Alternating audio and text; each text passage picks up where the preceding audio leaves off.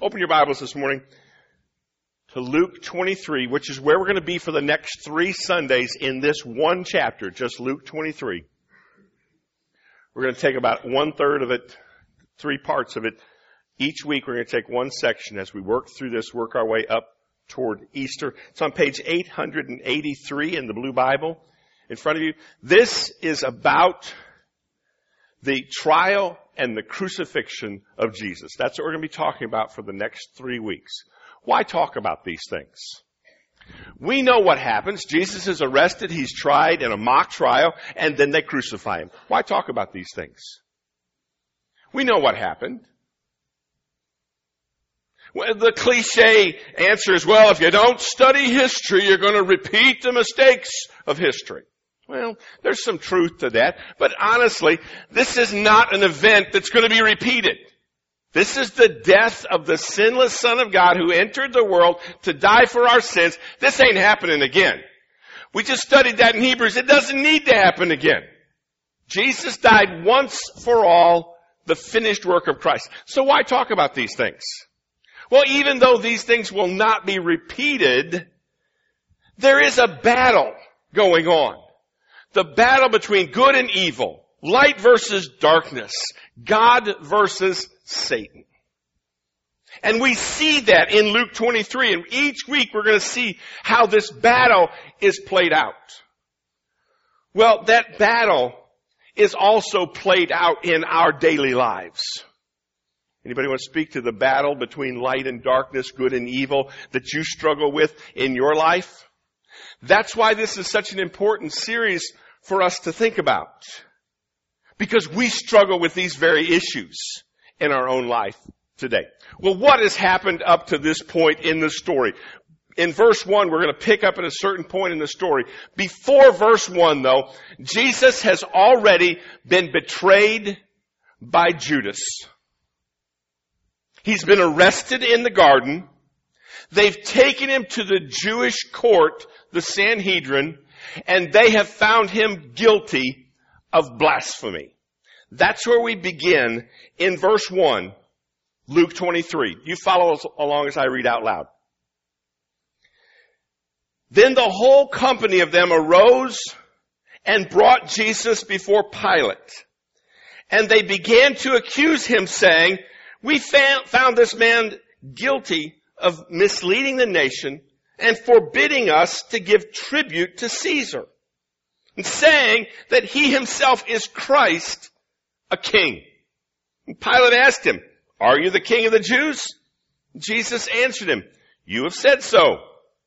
Then Pilate said to the chief priests and the crowds, "I find no fault in this man." But they were urgent, saying, "He stirs up the people, teaching throughout all Judea, from Galilee even to this place." When Pilate heard this, he asked whether the man was a Galilean.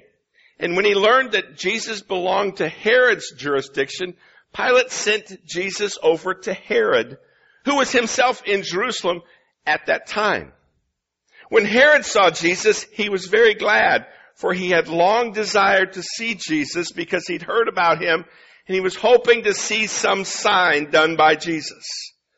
So he questioned him at some length, but he made no answer. The chief priests and the scribes stood by, vehemently accusing Jesus. And Herod, with his soldiers, treated Jesus with contempt and mocked him. Then, arraying Jesus in splendid clothing, Herod sent him back to Pilate. And Herod and Pilate became friends with each other that very day. For before this, they had been at enmity with each other. Pilate then called together the chief priests and the rulers and the people and said to them, "You brought me this man as one who was misleading the people. And after examining him before you, behold, I did not find this man guilty of any of your charges against him. Neither did Herod, for he sent him back to us. Look, nothing deserving death has been done by him. I will therefore punish and release him."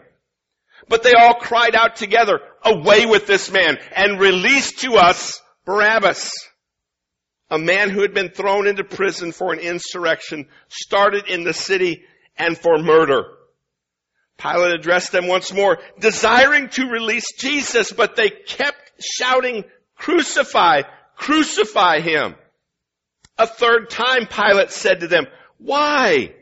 What evil has he done? I have found in him no guilt deserving death. I will therefore punish and release him." But they were urgent, demanding with loud cries that Jesus should be crucified, and their voices prevailed. So Pilate decided that their demand should be granted.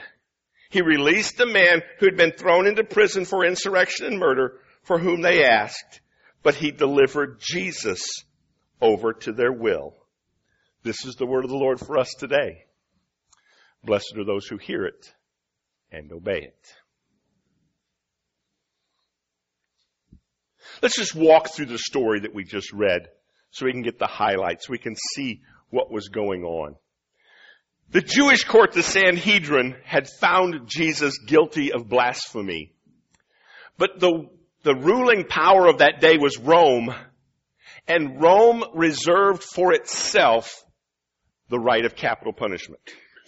Rome allowed a lot of freedom for you to do what you wanted in your own country, but they said, listen, we control capital punishment. You cannot kill somebody, you cannot execute someone without permission from Rome. So in verse 1, when they go to Pilate, that's why they go to Pilate. The Jewish court has found Jesus guilty of blasphemy, which according to the Old Testament was a capital crime.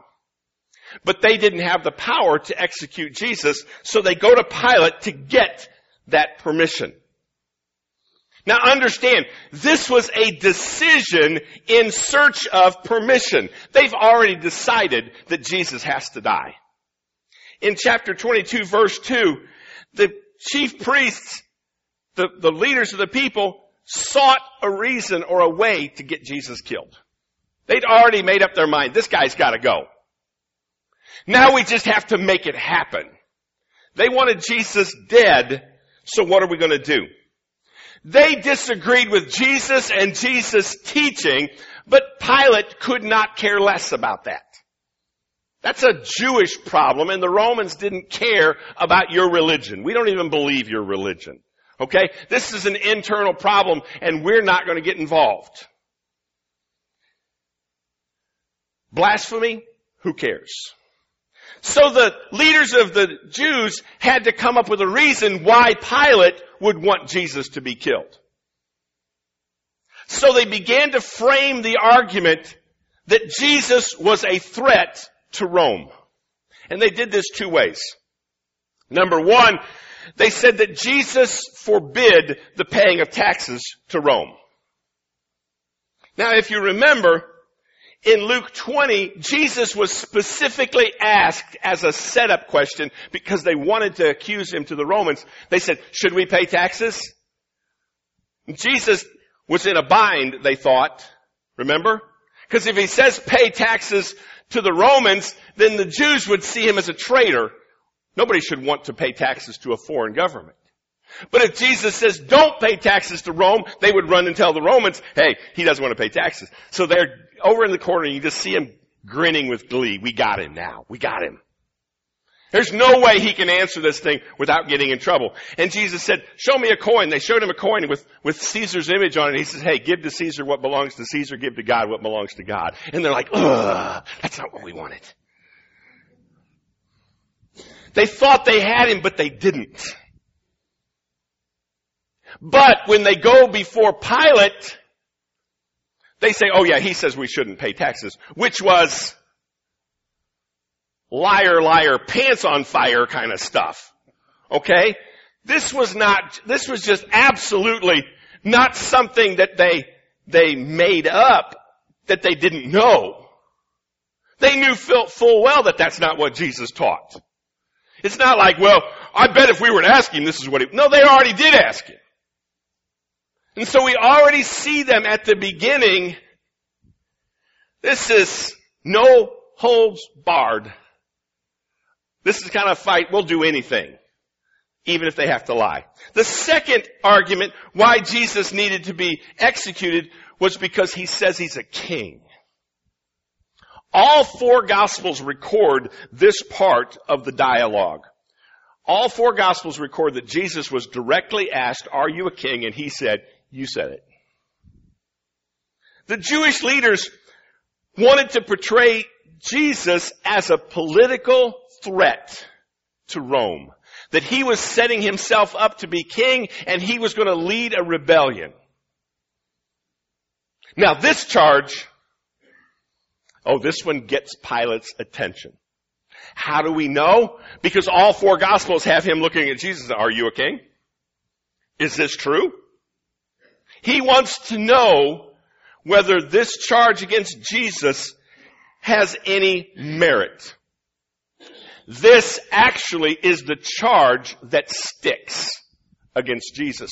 Because when he is crucified, what did they hang on the plaque above him? He claimed to be the King of the Jews. Actually, he said, they put, he is the King of the Jews. And the leader said, no, let's just say he claimed it. But that was the charge that stuck, that got Jesus killed. Interestingly, in the story that we just read, 3 different times, Pilate comes back and says, he's not guilty of anything. He's not done anything that deserves to be executed. 3 times. Let's see how good your math is this morning. How many times did Peter deny Jesus? And it seems like there's a great symmetry here between Peter denying Christ 3 times, and he's a follower of Jesus. And then you have this Roman, this guy who doesn't even believe in Jesus, defending Jesus 3 times and saying he's innocent. But then Pilate hears that Jesus is from the region of Galilee up north, and he thinks, oh, good. Whew.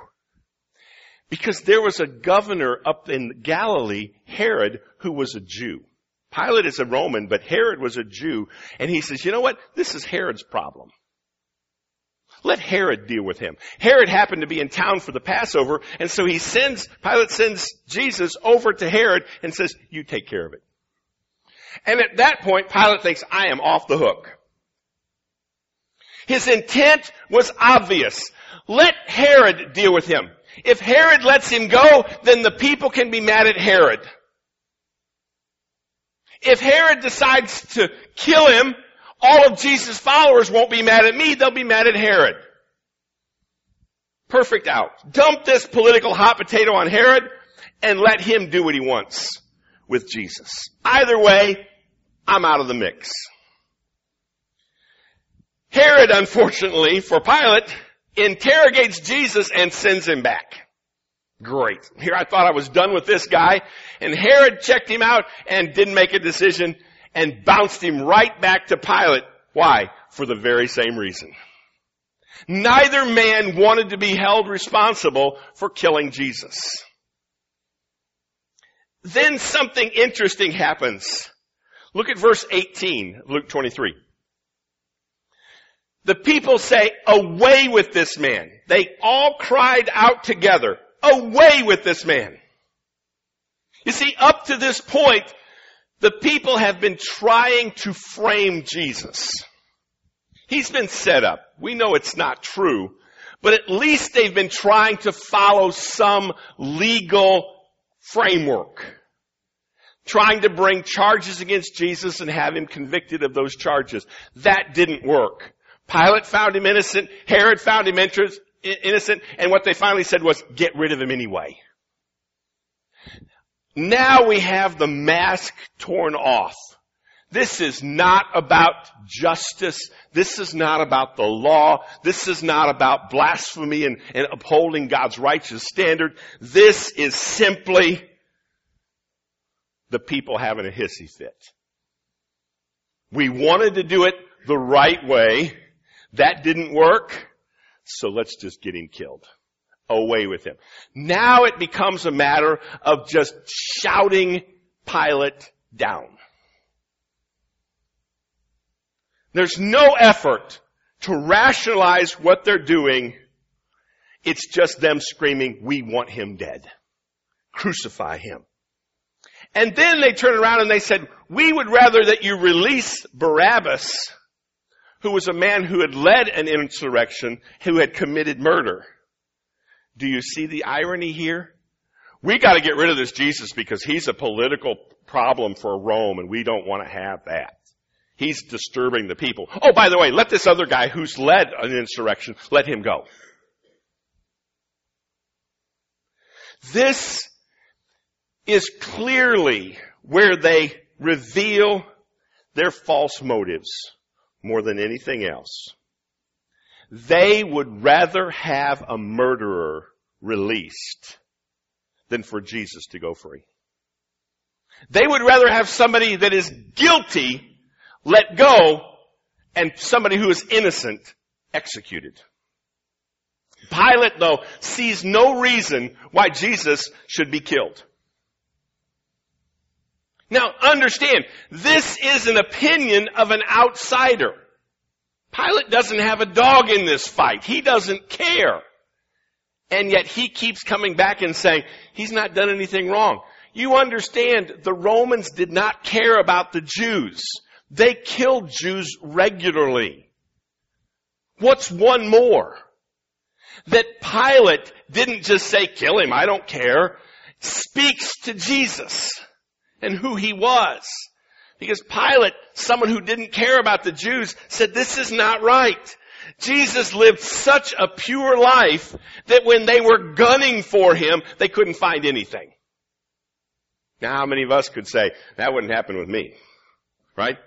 Somebody was looking to get us in trouble, it'd take them, all of about 15 minutes? Not to come up with false charges, to come up with some true stuff on us, because the dirt's on us. But Jesus lived such a pure, sinless life that they had nothing on him. They had to make up stuff about him. Fearing a riot at this point. Logic didn't work. Now it's just a matter of them demanding their way and keep getting more vociferous. Louder and louder, just crucify him, crucify him. Finally, Pilate says, the only way I'm going to make this thing go away is give them what they want. And so he turns Jesus over to them. What's going on here? As we look at this story, what's going on?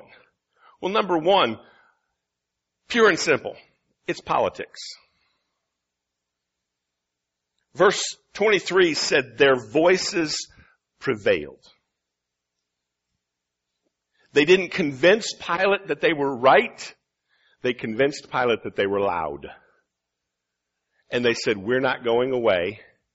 And Pilate was afraid that this problem would get back to Rome and he'd lose his job. Because Rome had put him there to keep the peace. And if he can't do that, then we'll replace you and put somebody else in here who can keep the peace. And so they played the political card. And so Pilate gives in for one reason, fear of the people. The people there intimidated him. He was afraid that he'd lose his job. At election time, you need to be reminded of that every time a politician comes around and starts promising you all the stuff that they're going to do for you. You know why they do it? Because they don't want to lose their job. Right? Well, it doesn't matter what they say in October leading up to the November election. Look at what they're doing in January after they're elected. Are you with me? Politics is all about who's loudest, who's yelling the most. All right? So he finally just gives in. But Pilate does something before that as one, I believe, last-ditch effort to get Jesus saved. He said, this man is not guilty. Did you see this? Several times he said, this man is not guilty, but I'll have him punished anyway. What? You just said he's not guilty. Why are you going to punish him? What is going to be the crime that you're going to punish him for? Why would you do that? If he's innocent as you say, Pilate, then just let him go. And Pilate said, hey, I'll punish him, then I'll let him go. What Pilate was probably thinking, the beating that Jesus got was so horrible where they wouldn't just whip you, they would rip the skin off your back. Pilate was probably hoping that their bloodthirst would be satisfied. The beating was so horrible that you often died just from that. Pilate was probably thinking, you know what, I'll do this, and maybe that will spare his life. Maybe that will satisfy them at that point. But the plan didn't work. They would settle for nothing less than Jesus being executed outright. Pilate was willing to help Jesus, but only so far. You know what we call that? We call that politics. He's not willing to do what's right. He's only going to do what is politically expedient for him. The second thing we see going on in this story is jealousy. Jealousy over what? The religious leaders had a problem with Jesus. Not because he'd done anything wrong, but because they started watching their numbers decline as Jesus' numbers were going up. We can't have this. For the same reason, because Rome allowed one official religion. And if Jesus started having more followers than the official religion that Rome recognized, then Rome would say, well, hey, let's make his religion the one that's official. And they would lose their power. And so they said, we've got to get rid of this guy so we can keep our position, which is political jealousy. And at the root of that is the problem we talked about last week, remember? Power. The problem of power in our relationships and wanting to control things. Power is a problem for us in our lives. We don't often want to admit that, but we are power-hungry people. We like things the way we want them to be. Finally, the other thing we see in this story is pure and simple evil. Yes, there's jealousy, there's power issues, there's all this, but you know what? At the heart of that, as you keep peeling this onion down lower, you finally get down to the level, it is just evil. There's no way to slice this thing and come up with any other decision. Because they knew that Jesus had not done what they had accused him of. They knew that. At one point, it's comical. They want this innocent guy killed. But the law says you have to have at least 2 witnesses that agree. And they kept getting people to stand up and accuse Jesus, but they couldn't get that second witness to corroborate the first one. And again, this is not going the way we want. So they actually had to bribe people to falsely accuse Jesus to get their testimony to line up. Because you know what? The law says you've got to have 2 witnesses, and we wouldn't want to break the law when we kill an innocent man. Did you catch that? God's law says we have to have 2 witnesses, but God's law says you shouldn't murder an innocent man. Well, that one doesn't count. That doesn't matter. But if we're going to do it, let's do it right. You know what we call that? Evil. When you try to do the wrong thing in the right way. When you try to do something that you know is wrong. And when you have to dig in your pocket for money to get somebody to lie for you, you're not, I don't know how that happened. Yeah, you did. You bribed somebody to lie so you could kill an innocent man. And that's evil. Win at any cost. Say whatever you have to say to get what you want. They even went into Rome to Pilate. Oh, Pilate, he's been telling us that we shouldn't pay our taxes, and you know how much we want to pay our taxes to Rome. Whatever. They would suck up to the enemy if that would help them in their cause of getting rid of Jesus. We'll even go to the point of freeing a guilty man so we can get an innocent man killed. Peter, in his sermon in Acts chapter 2, talks about this. He said, you guys freed a murderer so that you could kill the author of life. You freed somebody who takes life and you killed the one who gives life. You know why? Because that's what evil does. There are several things, though, that we learn from this story once we've peeled it down to what's going on. Pay attention. There are some lessons that we learn. First, in Herod, we didn't talk about this much, but Pilate sends Jesus over to Herod, and Herod begins to make fun of Jesus. They begin to mock him. Remember, they put on the robe, they put on the crown of thorns. It's all about making fun of Jesus. But Luke tells us that Herod wanted to see a sign. He'd heard about the miracles of Jesus, and he wanted to see it for himself. And so part of the story, you know how this played out. Okay, Jesus, show me your stuff. Let's see it. Okay? You pull out one of your little parlor tricks here. Let me see what you can do. Well, Jesus was not about that. Jesus was not about the show. And so he didn't play along with that. And so Herod would have taken Jesus not buying into that and doing a miracle as a sign that Jesus couldn't really do it. Oh, look at the miracle worker who can't do anything. Right? And they began to mock him. They began to make fun of him at that point. What we see in Herod is that he thinks Jesus is a joke. And he doesn't take Jesus seriously. And yet, how many people today don't take Jesus seriously? Oh, don't misunderstand what I'm saying. I'm not talking about people out there. I'm talking about people in here. How many of us don't take Jesus seriously? Yeah, I get it. We talk a good game about taking Jesus seriously. We say we believe in Jesus. But when it comes time to actually following Jesus, how many of us are not taking him seriously? If we were taking Jesus seriously, we wouldn't be living the way we're living in too many situations. Second, in this story, we actually see a miniature version of the gospel.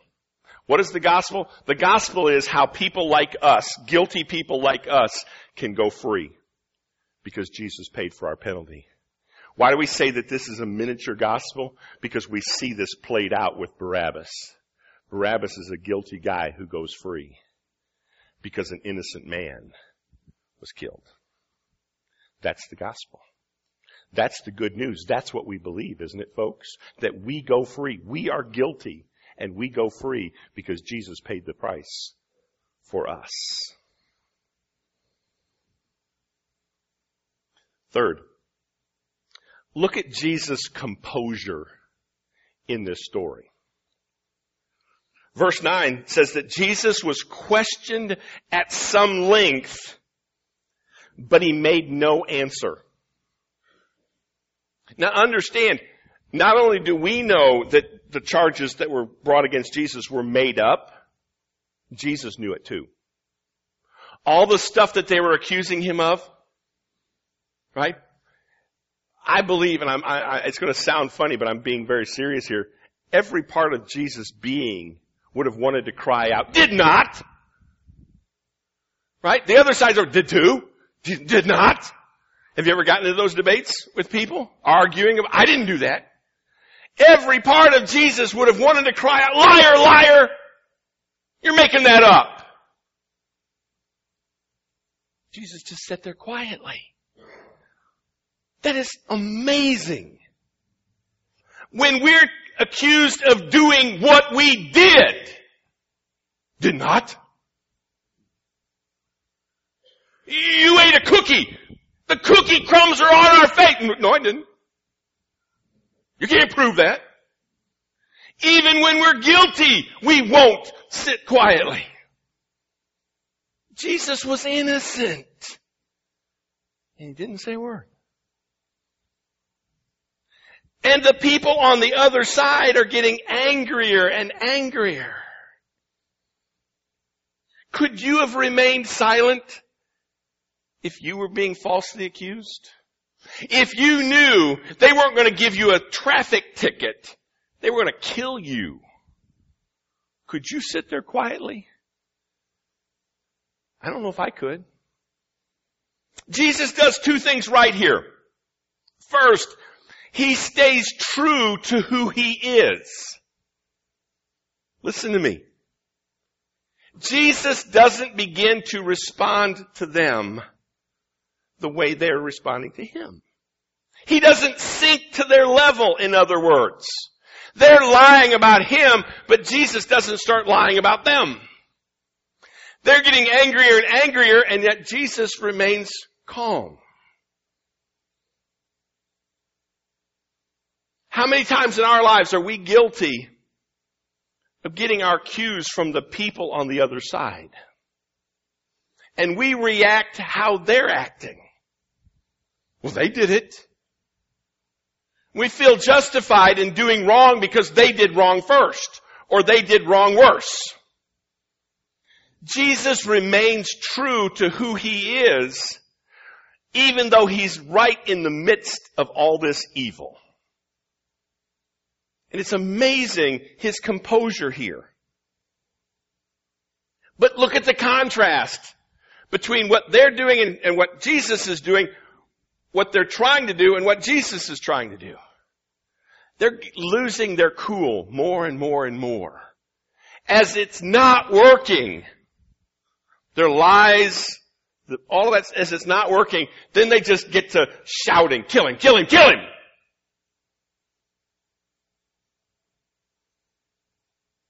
But Jesus, we just see at this moment, just confidently floating along. I believe, because of my experience, and you've been there too, I think that's what ticked him off even more, don't you? Had Jesus started responding and going back and forth with them, but it was just burning them up, he wouldn't say a word. Jesus is just confidently floating along.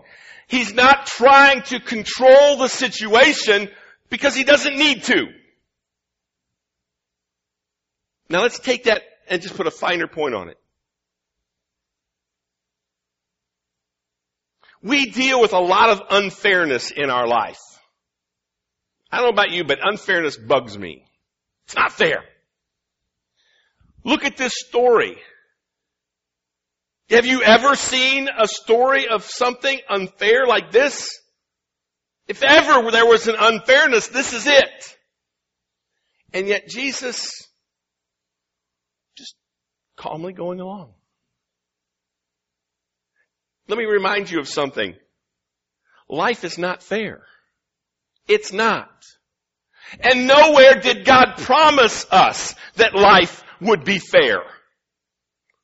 We get into trouble when we focus on the unfairness in life as if it's not supposed to be that way. And I need to do something to make it fair. We feel justified in taking matters in our own hands because some unfairness is taking place. The question today, though, is, which one best represents you, light or darkness? I'm not asking you which one you want to be. I'm not asking you which one you should be. I'm asking you which one best represents you, light or darkness. You see, we're in a battle today. The battle between good and evil, light and darkness, God versus Satan. In this battle, whose side are you on? But when we start using the weapons of this world, we're not on God's side anymore. Did you hear me? When we start responding in kind to the unfairness in the way people are treating us, we're not fighting for God anymore. We're fighting for selfishness. We're fighting for ourselves. How many of us talk a good game about trusting God until life throws us a curve? How many of us are good about trusting God as long as there's nothing on the table for us to be worried about?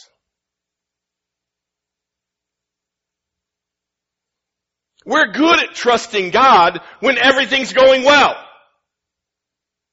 When the water is smooth and the weather is good, we don't have a problem trusting God. But what good is faith if it only works in clear weather? Let me repeat that. What good is faith if it only works in clear weather.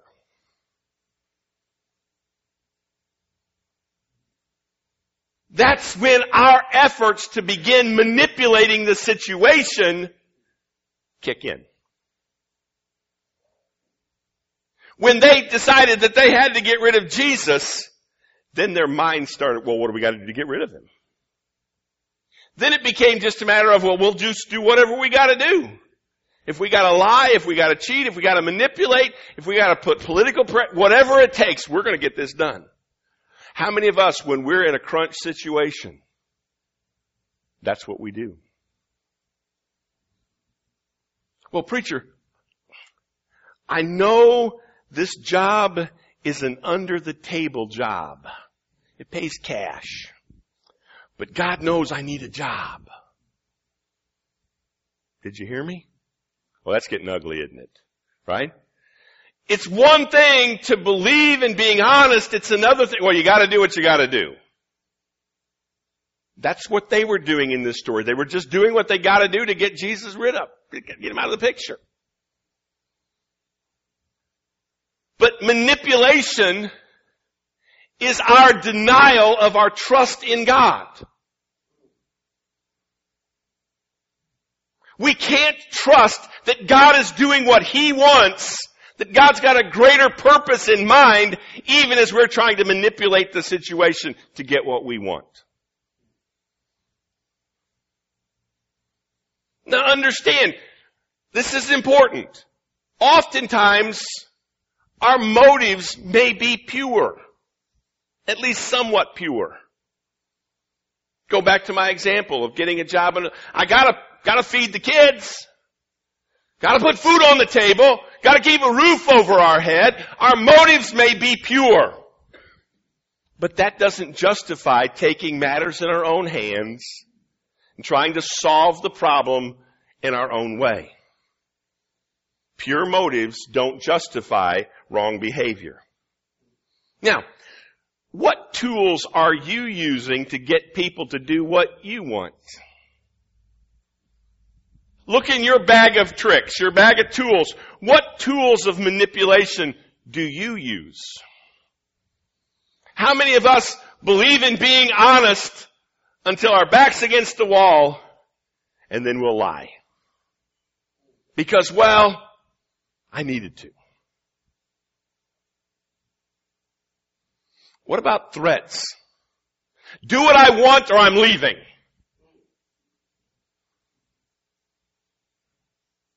That's manipulation.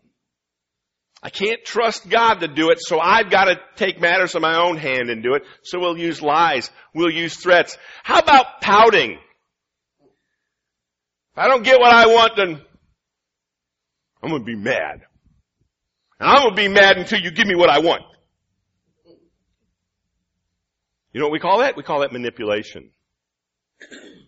You might have good reasons for doing it in your mind. It may be for something that you think is good, but you're trying to get somebody to do something that they don't want to do,